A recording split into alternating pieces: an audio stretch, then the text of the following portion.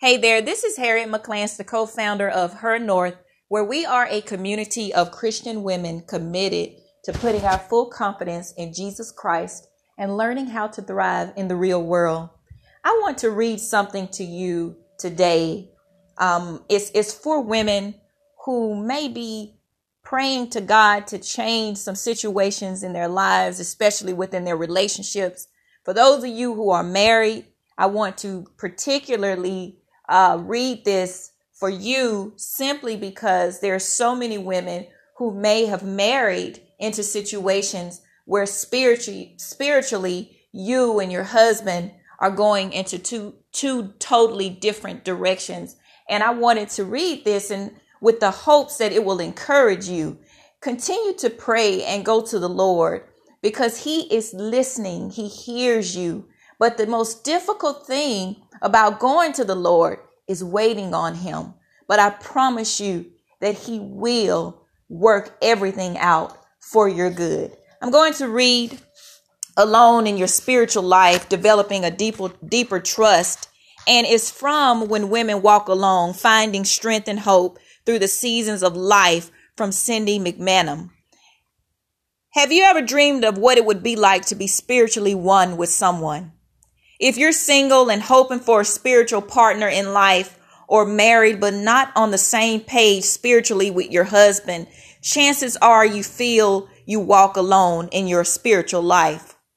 Throughout the Bible, we find women who walked alone in their spiritual quest, or couples who were on different pages spiritually. Deborah, Israel's only female judge, was a wife as well as a prophetess, but we don't hear of her husband being around to support her or walk alongside her when she commands Israel to engage in war against the Canaanites.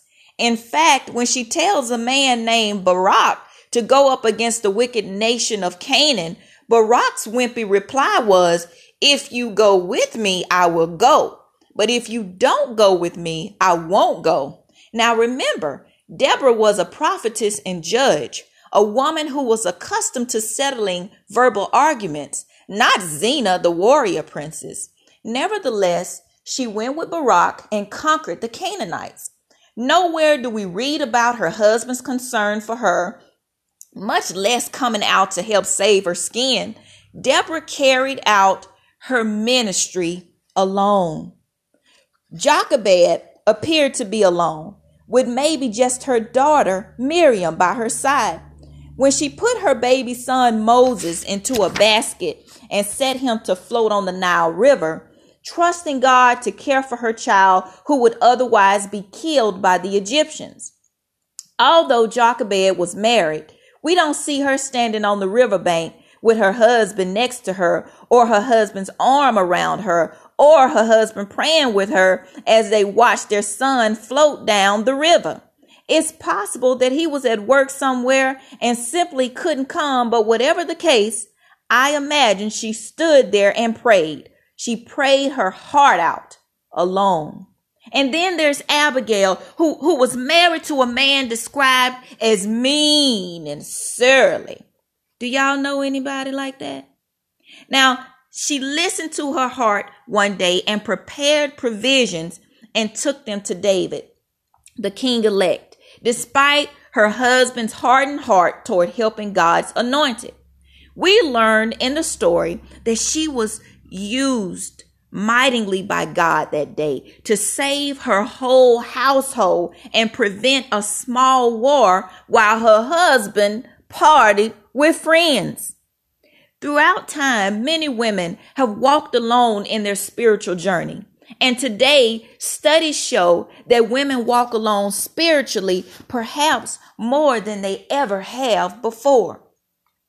A recent study of Americans by Barna Research showed that women in general are more likely than men to be born again and are 10% more likely to attend church on a given Sunday, more likely than men to have read the Bible in the past week, and nearly twice as likely to attend a Sunday morning Bible class at church or participate in a small group than their male counterparts.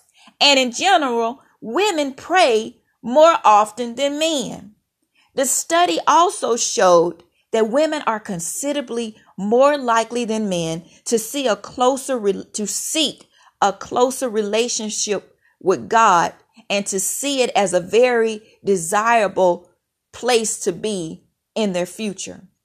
More women than men believe their faith is very important to them, and nearly 70% of women describe themselves as deeply spiritual, whereas only half of the men surveyed would describe themselves that way. Charles Swindoll, the author of numerous books on everything from theology to devotionals, he believes that God has given women a unique responsiveness. In his book, Esther, A Woman of Strength and Dignity, Swindoll states, "We men are far more closed toward God and closed toward one another. But women have an openness, a warmth, a responsiveness to the things of God. Women have a desire to grow, to react, to feel, to show affection toward the things of God that is not found in the average man." Hallelujah. Anyway, I'm going to keep reading. I bring this up not as a negative commentary on men, because we love our men, but to recognize some reasons we may feel alone spiritually, but often can't explain why. We feel alone when no one shares the passions of our heart. We feel alone without someone to talk about spiritual things. We feel alone when no one else understands or senses what God is doing in our lives. I hope that this inspires you and encourages you on your journey. God bless you all, and thank you for listening.